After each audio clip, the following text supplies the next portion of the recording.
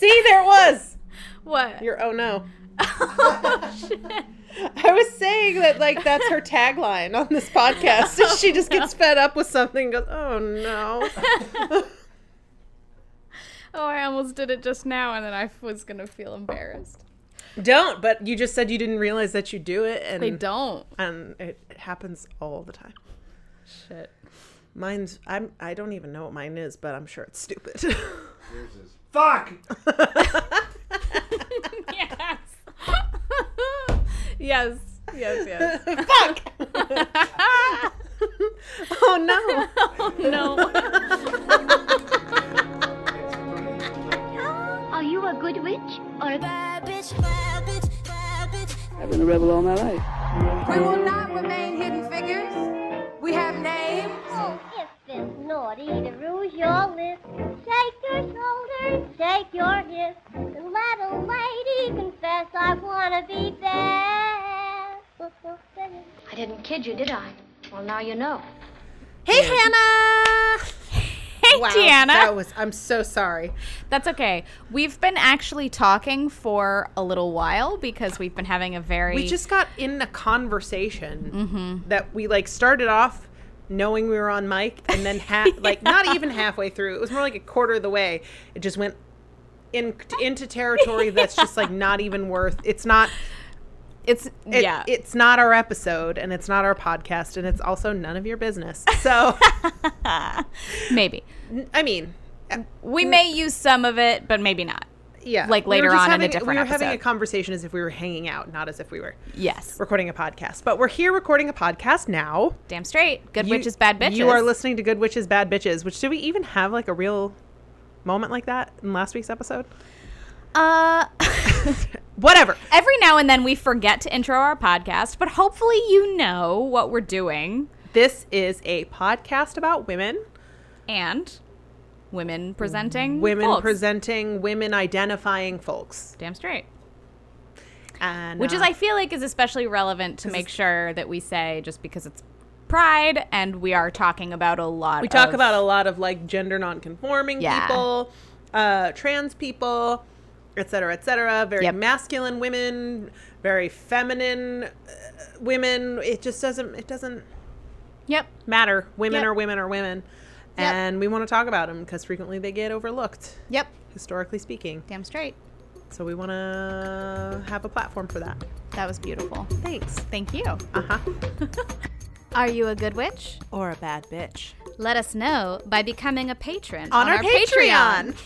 Oh, no. Patreon is a service that helps content creators like ourselves keep the ship going and make sure that we're able to cover all the costs that come along with doing our podcast. And the more patrons we get, hopefully the more content we can start creating exclusively for patrons. Yes.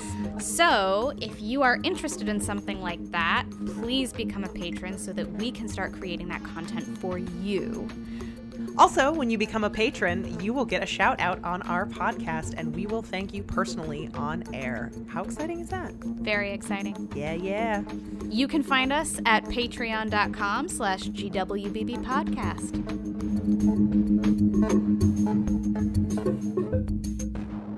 Are you going to tell me about somebody this week? I am going to tell you about somebody that you're going to fucking love. Ooh, okay. You are... And this is the last episode of Pride Month. Yes, which I did not take lightly. I really wanted to be aware of the fact that, A, it's Pride, which we've talked about, obviously, the last couple of weeks. What? I know. And I wanted to talk about somebody who kind of embodied that in a big way, but maybe didn't necessarily have, like, a lot of the trauma that we do tend to talk about and have to talk about. And is often portrayed in media. And is often Like portrayed in the fictional media. stories and things, like Yeah. the disproportionate number of LGBTQ peeps represented in TV shows that die and Yes. shit like that. And It's even all right depressing. now, yeah. I mean, I will say there is a large attack on the transgender community by the Trump, the Trump White House. That's indisputable. That's just something that's happening.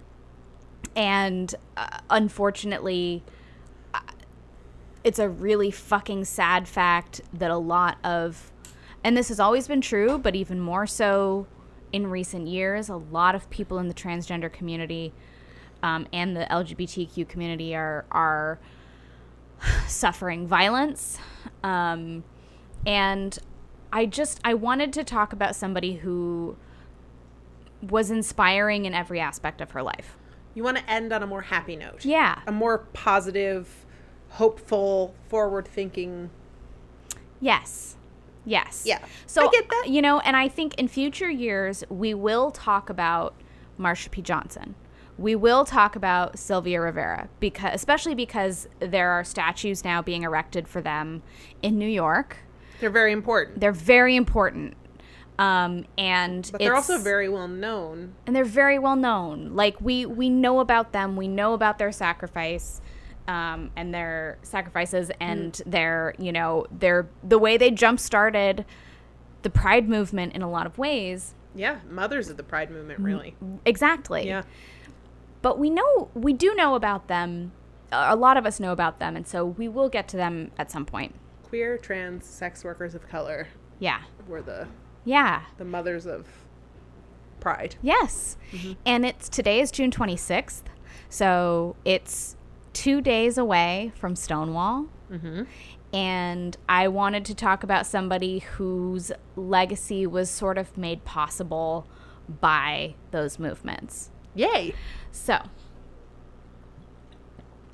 take a drink of water and jump into the story. Put those glasses on, girl. Put those glasses on, I know, because I suck at reading my computer and also talking out loud. So today I want to talk about Tracy, quote, Africa Norman. Is this name familiar to you? No. All right. Most of my information and quotes come from an article from The Cut. I love The Cut. And it was written by Jada Yuan, or Wan, but I'm not sure how precisely to pronounce it. Yuan. She writes for a lot of different outlets, and her work is worth looking at. So Jada Yuan, she wrote this article for The Cut in December 2015. Cool. And it was kind of the first time that anyone had talked about Tracy in a long, long time. And so it's the most comprehensive article that I found about her. Okay. And then I did supplement with Wikipedia. There's some stuff from The Hollywood Reporter, and then there's another The Cut article from later on that I also cited a little bit. Awesome. So, I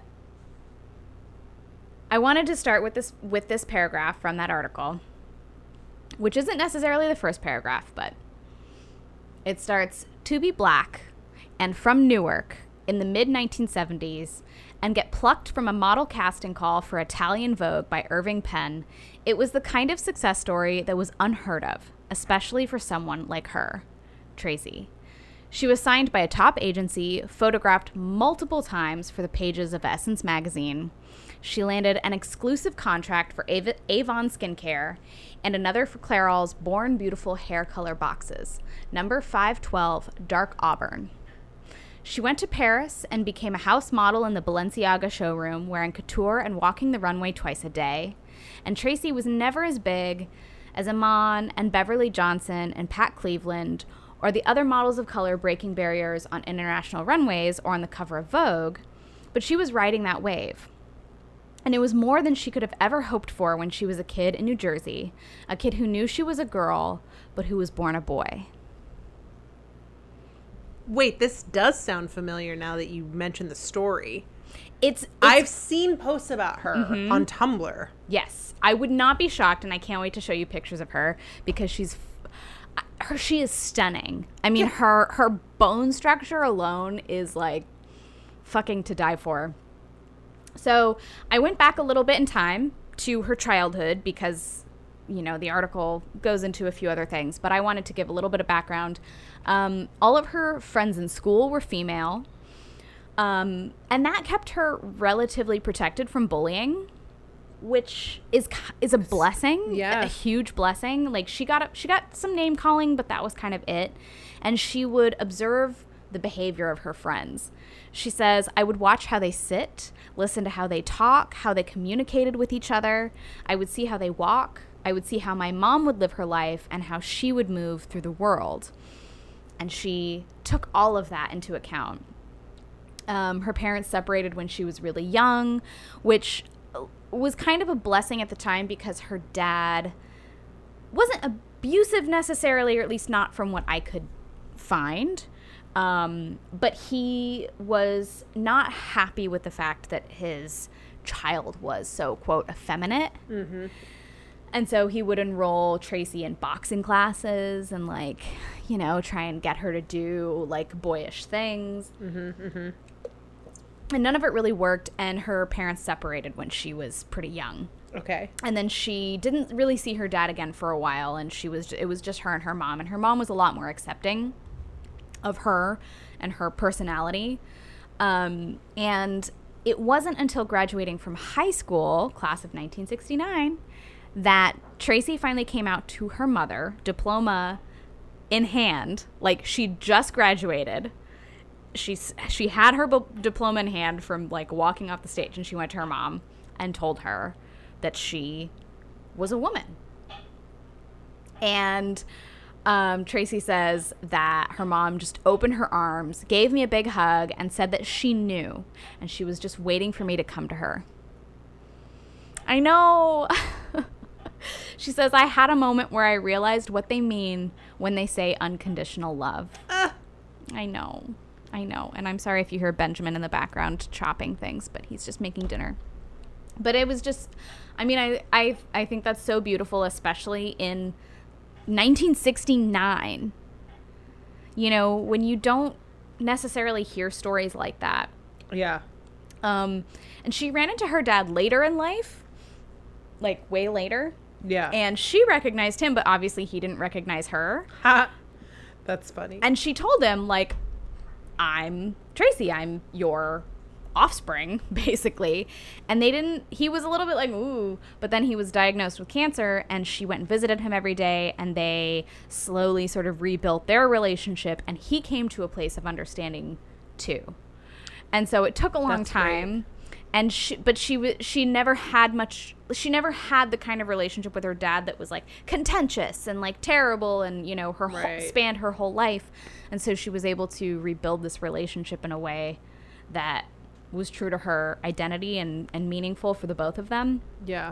But long before that, she had just graduated. She'd come out to her mom. She bought her first dress a little while after graduating. Mm-hmm. She didn't wear it around that much, but I think that act of buying that dress was very pivotal for her. And it wasn't until she ran into a friend from high school whom she had remembered being a boy, but was now presenting female and had breasts, that she was like, how did you do that? Like, what, you know, where does this come from, and how do I also achieve that for myself? And this friend told her about birth control. Hormones. And this friend was taking birth control and obviously skipping the placebo week.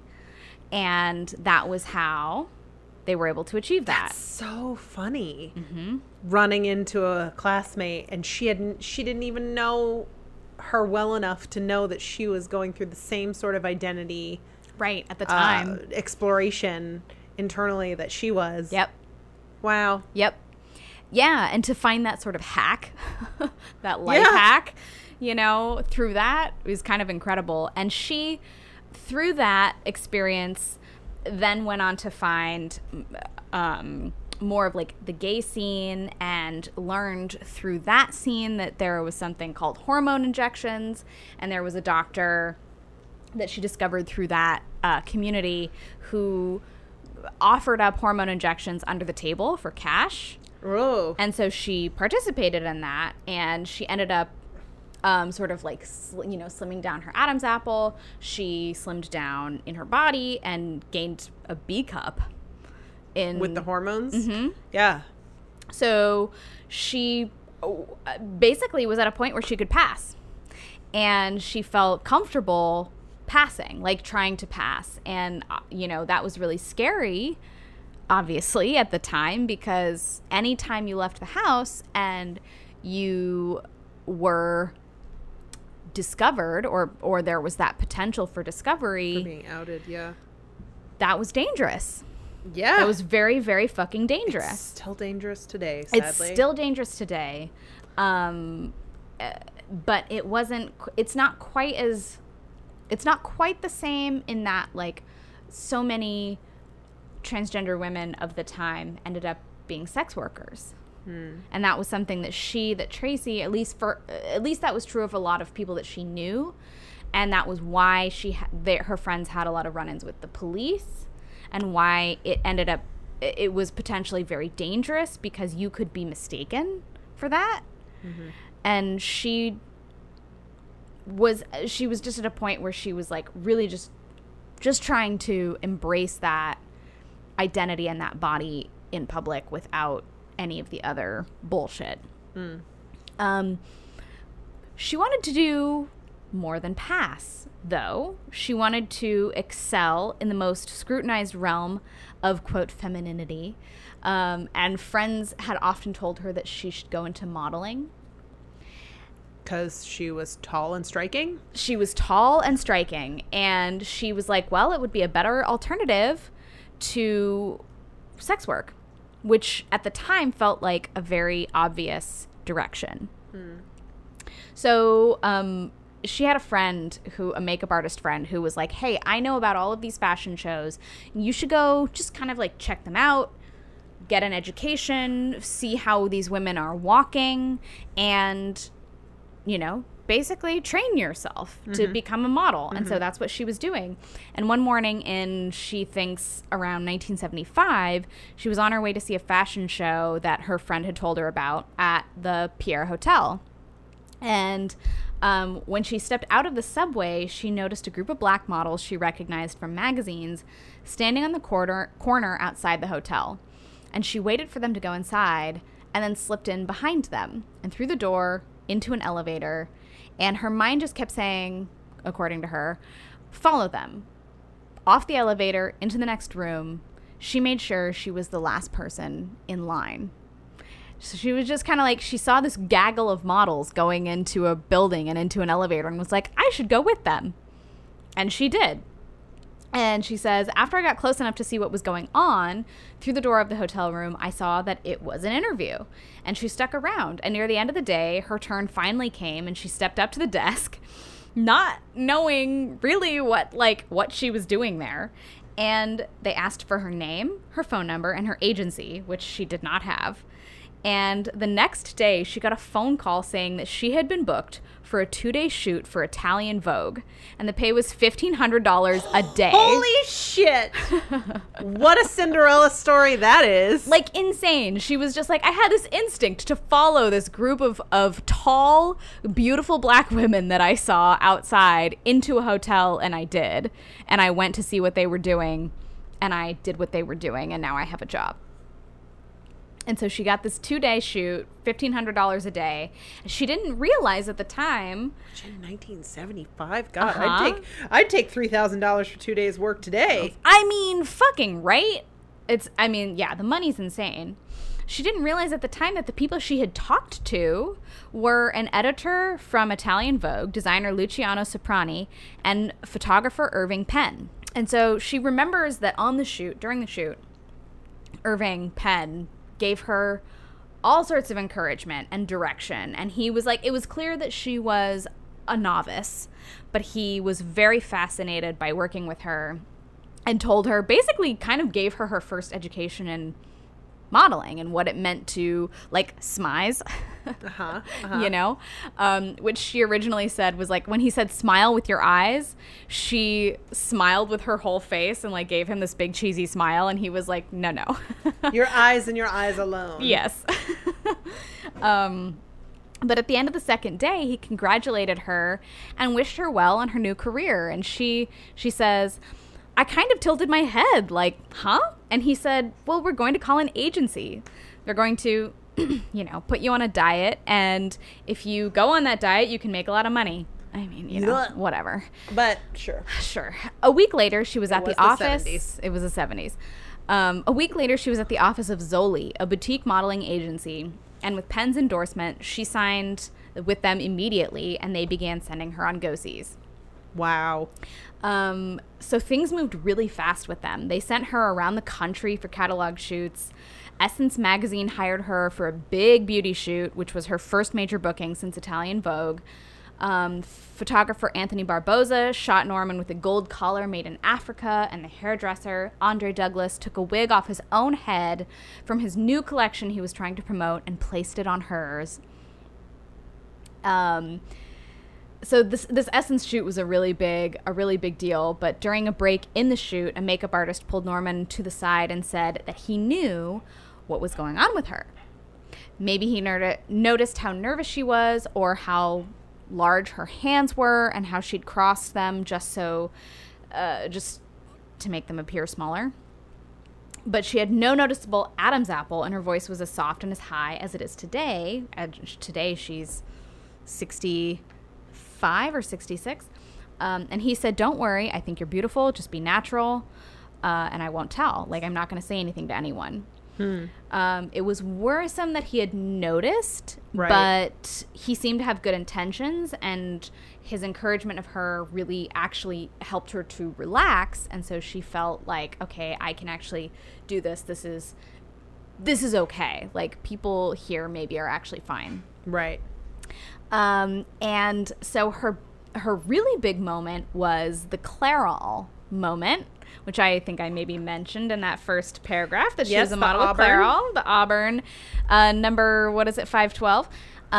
So that came in the mid-'70s as well, and the company was looking for fresh faces to adorn the boxes of its new hair dye line for women of color, Born Beautiful. And they brought her in for a test. Under the bright lights, her hair had reddish undertones. They snapped her photos and labeled her hue dark auburn, box 512. I'm sorry, they didn't even use the hair dye on her? No, get this. They concocted a hair color to match her But that's hair still color. false advertising, I'd just like to say. know. Because it's like plenty of people have asked me where to get my, like, who dyes your hair? I want that color. believe it. I and believe you can it. put me on a fucking Clairol box and label it a thing, but I haven't dyed my hair a single day in my life. Like, No. not to change the overall color. They would match their color that they created to your hair. Yeah, but then women who are going in to get their hair dyed would still not end up looking like me. Hey, man, it worked. It worked for them. They got fucking, like, crazy buku sales off of this. Wow. And basically what had happened is she had never dyed her hair, but she had done a home perm to relax her curls, and the interaction of the chemicals and the sun had naturally lightened her hair to a shade of auburn. That's so funny.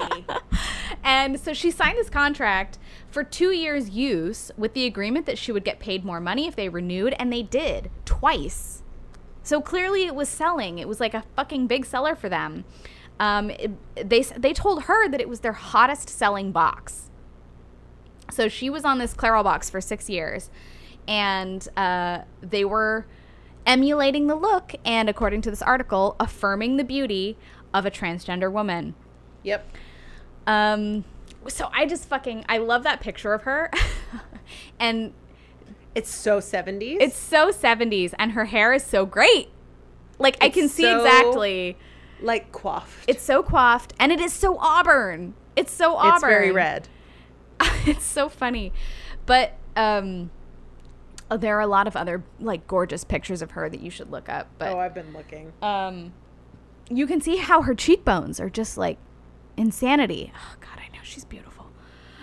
Well, because she has that exact look, that like supermodel look, where you kind of have very severe features. Yes. But Yes. they arrange in a particular way that are very like, striking, where you just stop and go, whoa. Yeah. Yeah. And especially on camera. Mm-hmm. Because I know very frequently a lot of like supermodels kind of look funny in person, That's true. Yeah. where you're like, Yes. wow, your features are very exaggerated, but they look great on camera. And she's got that same kind of thing. Yes. Going on. I mean, I've obviously never seen her in person, so I can't speak to that. But her features are very striking on camera. Yeah. I mean, yeah, she's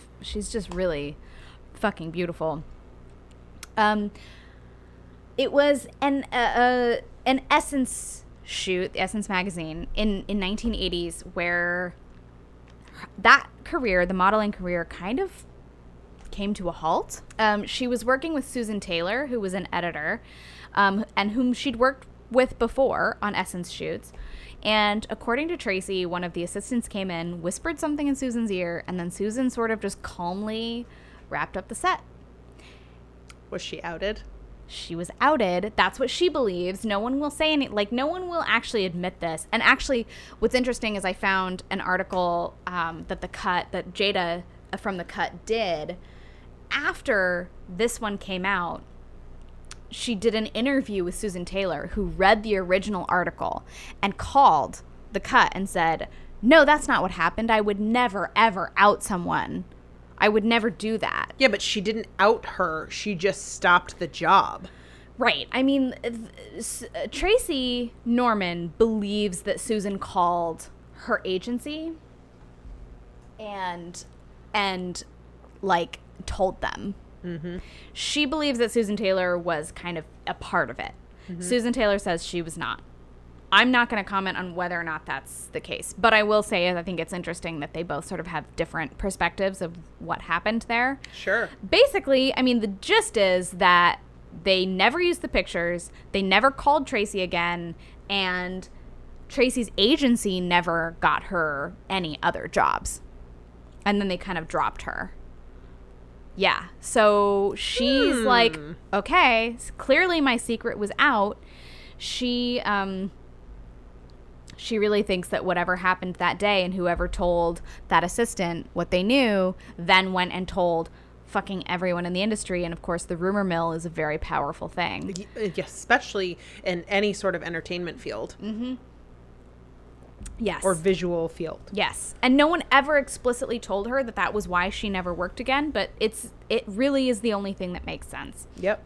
So she ended up having to move out of her upper, I think it was West Side apartment, and she moved to Paris for a little while because she was like, okay, well, modeling is in Paris too, and I can work there. But besides a short-term stint doing catwalk work for Balenciaga, she really wasn't finding work there either.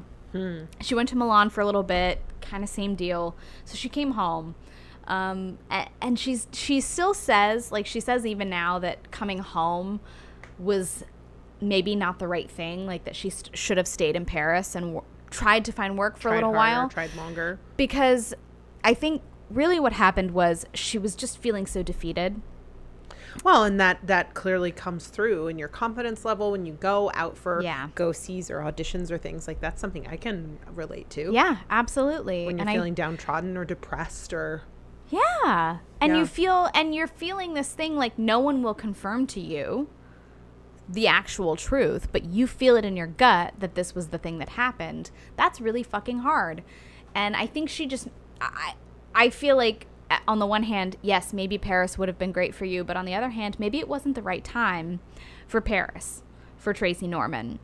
Maybe. So, you know, she came home and she worked in a shoe shop for a little while. She actually saw Susan Taylor, the editor who she thinks outed her. Yeah. And they had a very strained interaction in this shoe store. But she kind of, you know... tried to do her thing for a while, and it was just really not working. And finally, her designer friend, Douglas Sayes, suggested that she try working at Show Center, which was a burlesque peep show featuring trans women in Times Square. And she did it. That sounds cool. I mean, it was really cool. She says she liked it because we were in a booth and behind glass, and no one could touch you. They offered private shows and dancing on stage where customers would put tips through a slot in the glass. I mean, that sounds ideal, frankly. It sounds pretty great, honestly. And she worked there for 3 years, earning between $900 and $1,500 a day. Enough to move back into the city and get her apartment back. I mean, yeah. So that's what she did. And it was... pay your rent in one day's work. Yes, exactly. So, well, I mean, especially back then. God, that's by today's prices. Oh, my God. Yeah, no, I know. Today, like, an Upper West Side... You would probably earn twice your rent in one day back in those days. Yeah. Like, now, an Upper West Side apartment is, like, $42,000 to $5,000 for like a one. That's crazy money, is my point. Yeah, it was crazy money, and she was very For being protected by a wall and Yeah. getting tips through a slot. She was stoked about it. She was like, all right, I can do this. This is fine. Like, I'm happy about this. And she stayed there for a long time. And it was while working at Show Center that she got involved in the drag ball community, Yeah. which I don't really know much about, but I know it's a big thing. At first, she would just attend them and watch. But when she first heard about one of the balls offering a grand prize of $1,000, and she was, as always, broke, she called up a designer friend and borrowed... Was that editorializing by the... She was, as always. Not my editorializing. Yeah, I know. But yes, it was editorializing. She called up a designer friend and borrowed a dress to compete. So it's like nice that she still had some connections she could tap, you know. Right. She didn't win that ball, but she was happy to be in a place where she could finally be exactly who she is. And she became a member of the House of Africa, one of the teams that competes against other houses in the balls. Man, this makes me want to watch Pose. Yes, exactly. I really want to watch Pose. In fact, I do want to mention something about a podcast later on after I finish this concerning Pose. Yep. So she eventually became the mother of House of Africa, which I think is where Tracy Africa Norman comes from. Oh, for sure. So she prided herself on using her modeling skills to get her, quote, children to walk like professionals rather than in the flamboyant style that was in vogue before she joined. The high fashion walk. Yeah, she was like, I'm going to... Instead of a campy walk, exactly. she did the high fashion, yeah. Exactly. She was like, I'm going to make my children high fashion. And her own personal trademark move was to walk out in just jeans and a t-shirt, and when she reached the judges, she would pull out a white handkerchief from her back pocket, and then she would wipe it across her face and show the handkerchief to the judges to show that she had no makeup on, and the crowd would go insane. They fucking loved it. That's so awesome. I mean, especially because she was just like... baller move. I know. In the ballroom world, excellence and longevity are rewarded with titles like legend and icon. And Tracy Norman became both and was inducted into the Ballroom Hall of Fame in 2001. Which is fucking awesome. Like, after having a whole modeling career, which, yes, was tanked by some fucking asshole, and no one knows who, fine. But, like, then she went on to have a whole new career in ballroom, in, like, trans drag ballroom. Is she in Paris is Burning? Yes. Okay. I believe Your she cat is. is going insane. My cat's going insane. So, more important, she was embraced by a community of women who personally and intimately understood her own struggles. Yes, You which know- is important. Yes. Community is important. Community is important. She says, girlfriends to relate to share with. We didn't compete with each other. There would be no men we'd compete for. It was just true love, friendship, and respect for each other. And I've never had that with another female, so I cherish that a lot. Yeah. So Norman's story, especially before this story from The Cut, was barely known even in the trans community. So Janet Mock, an MSNBC host and author of Redefining Realness, recalls first hearing about Norman right after she herself came out as transgender in 2011, and she was shocked. She said, "It's like another girl telling you, oh my God, there was once this woman who modeled all these years, and she wasn't a white girl. She was a black girl. And she had a Clairol campaign, and she was on the box of a hair color." And you're like, what? And God, I love Janet Mock. I know. Her book is amazing. Redefining Realness is so good. Okay, maybe I'll link to it in the show notes.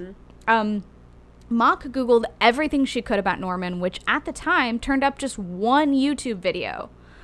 She says, "There was a sense of relief for me, at least on a personal level, to know that, holy shit, someone has been there before and has done this at a time when there was a lot more violence and a lot more risk."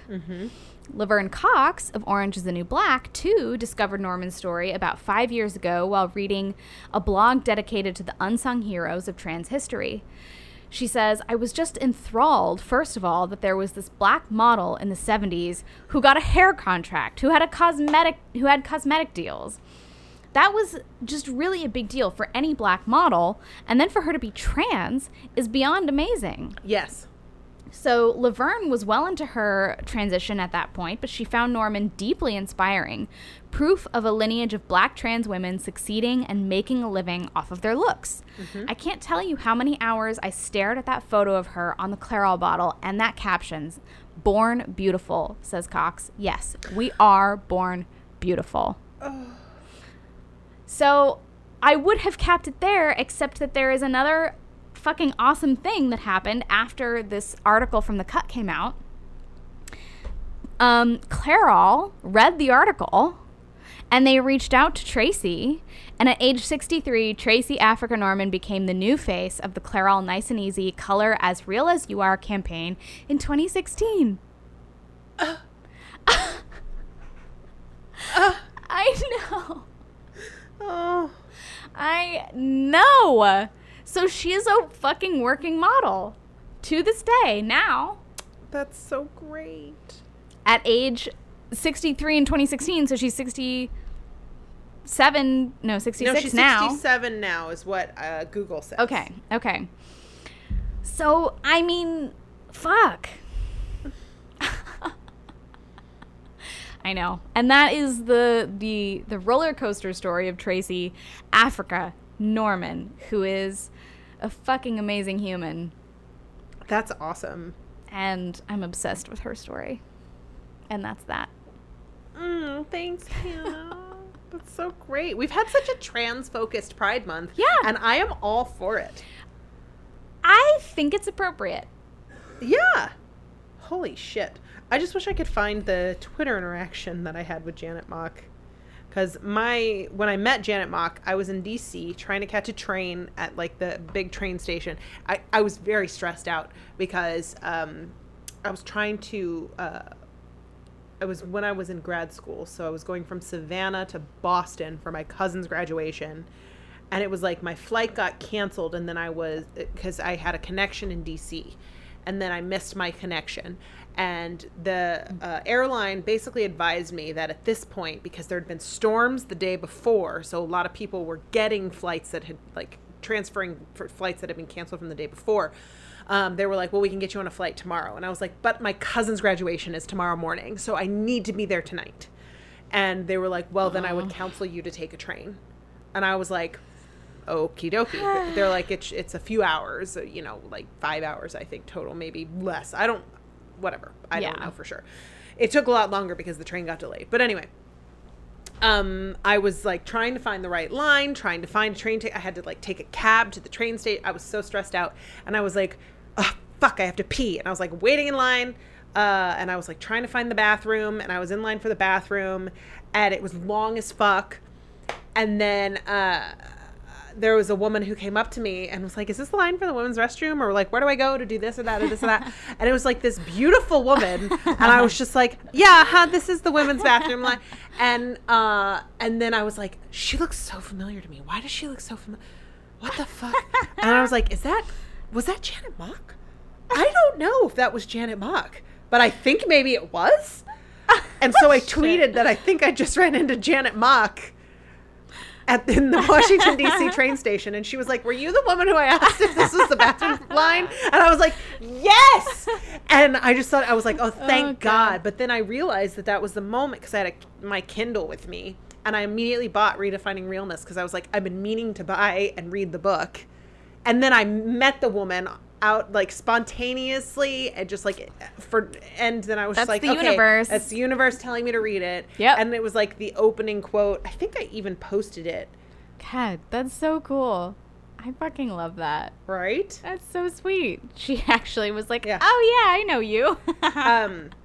She had an opening quote in the book, and it says, you become strong by doing the things you need to be strong for.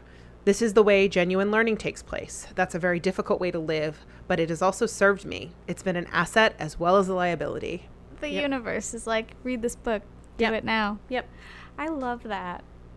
I love that. And I love that Tracy had an impact on Janet and on Laverne.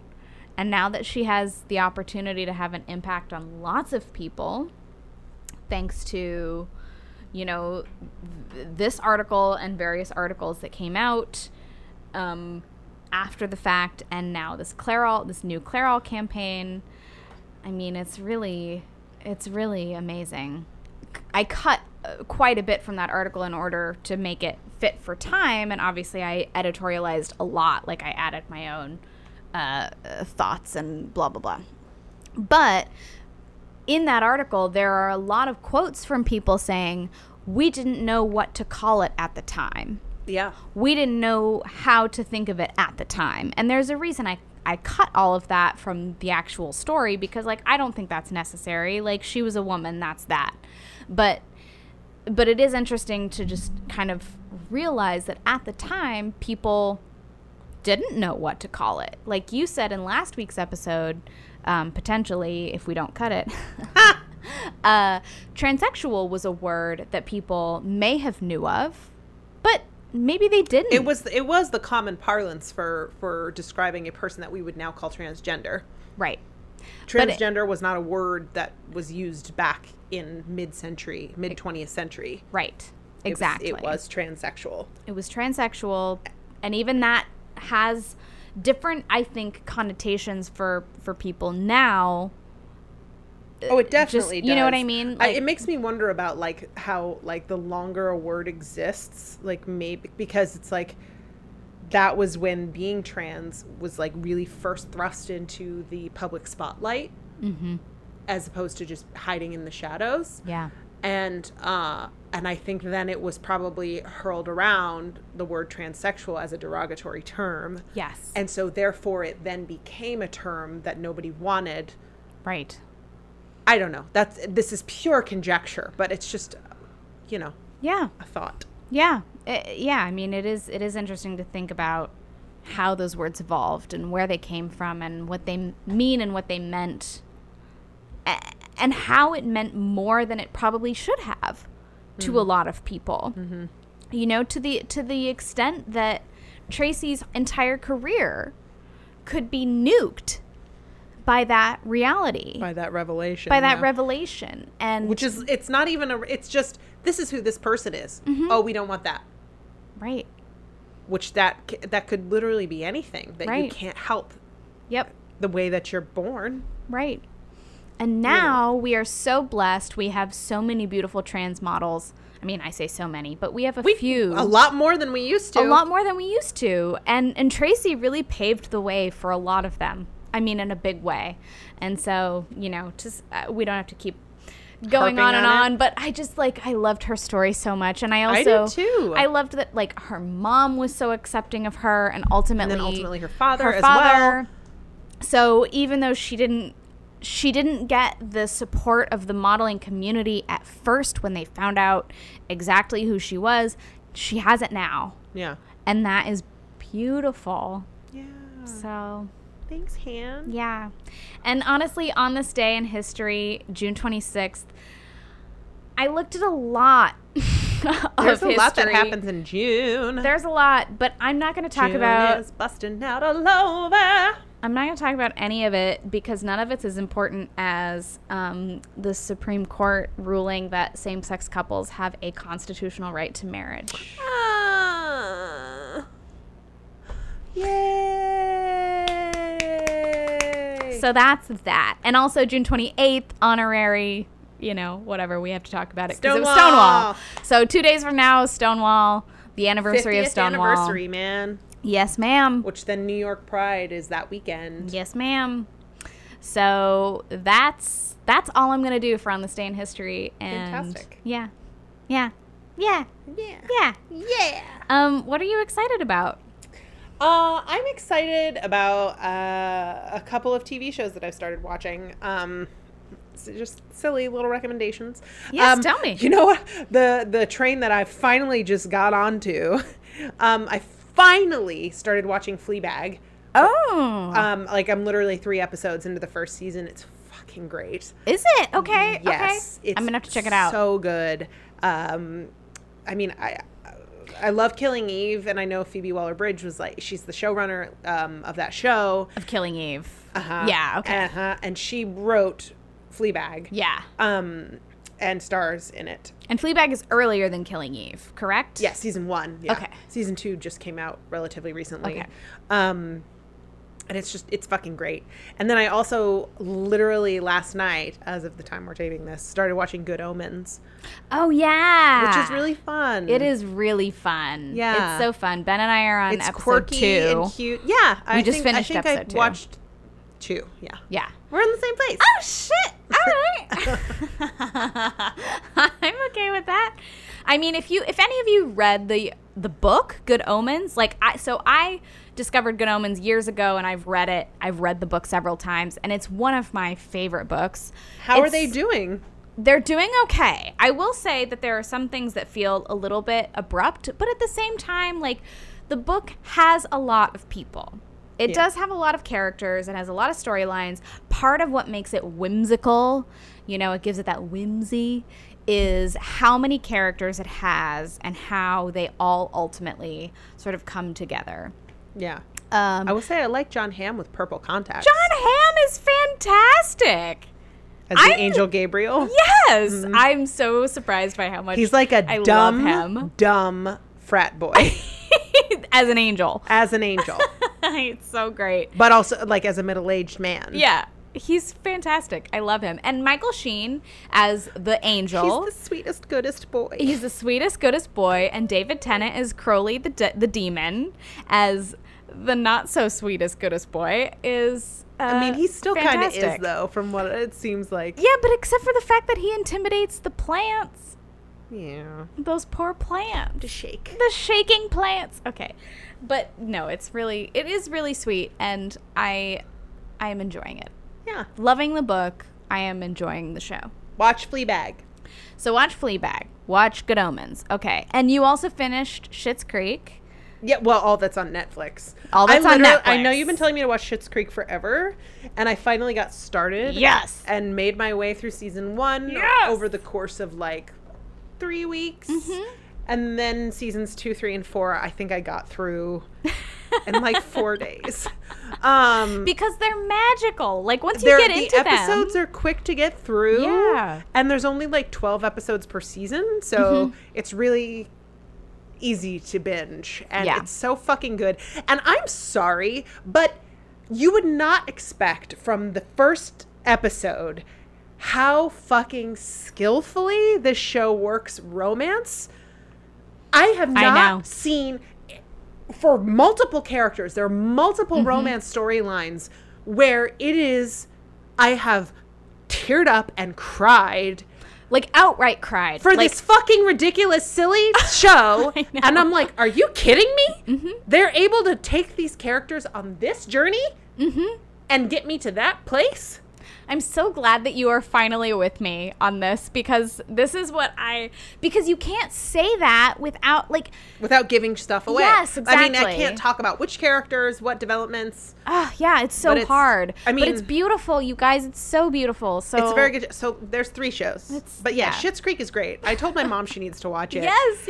And like literally, it's so funny because I saw that clip before circulating. It went viral of when Moira, Catherine O'Hara, laughs without moving her face. Because that's one of the funniest things that anyone can do, and she does it so skillfully. And I thought it was funny when I saw it, and then I forgot that it happened. And then when I watched the show, I had to pause because I was laughing so fucking hard. She's so masterful at comedy. I can't. All of them are. They all Eugene are. Levy is amazing. Dan Levy is amazing. Annie Murphy is amazing. Fucking Catherine O'Hara and Emily Hampshire. but everyone on I that know. fucking show is so good. I know. They're all it's so good.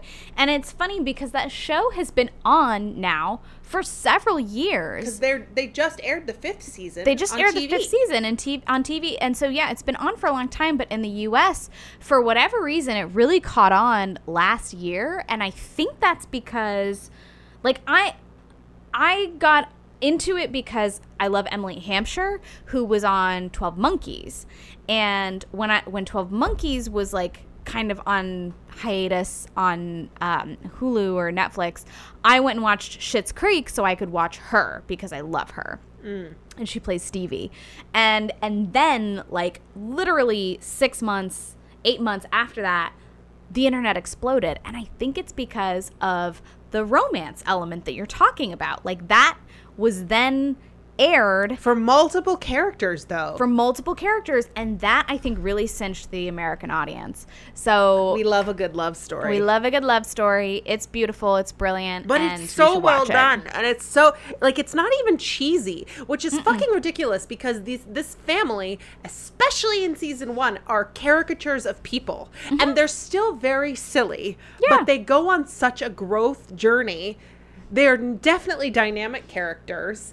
And, like, you are so happy when they are happy, even though you feel in episode 1, season 1, you're like, wow, these people are shitty and don't deserve anything. And then, anyway, became more about Schitt's Creek than... Sorry, that was my fault. But I brought it up. You're right. I was just excited that you watched it and you were excited about it, and we can make sure everyone else is excited about it too. I hope my mom watches it Me too. since I recommended it to her.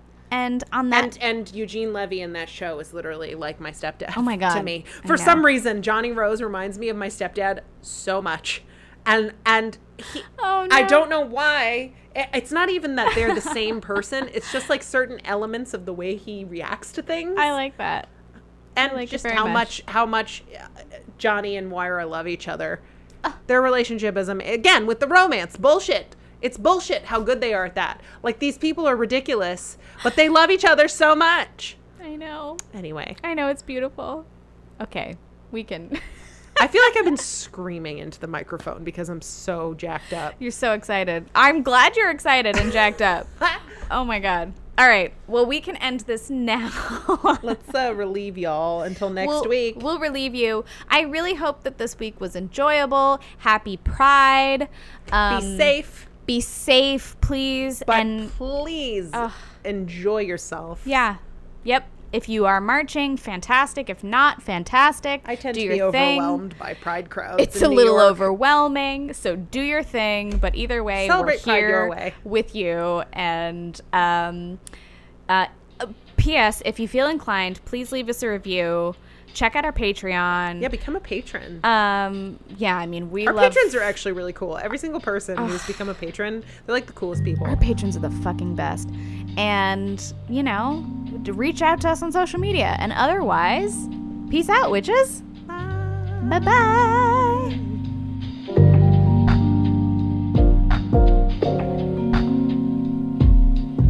Thank you for listening to Good Witches, Bad Bitches. Thank you so much for listening. We really appreciate it. Good Witches, Bad Bitches is hosted by Deanna Greif, Me you, and you.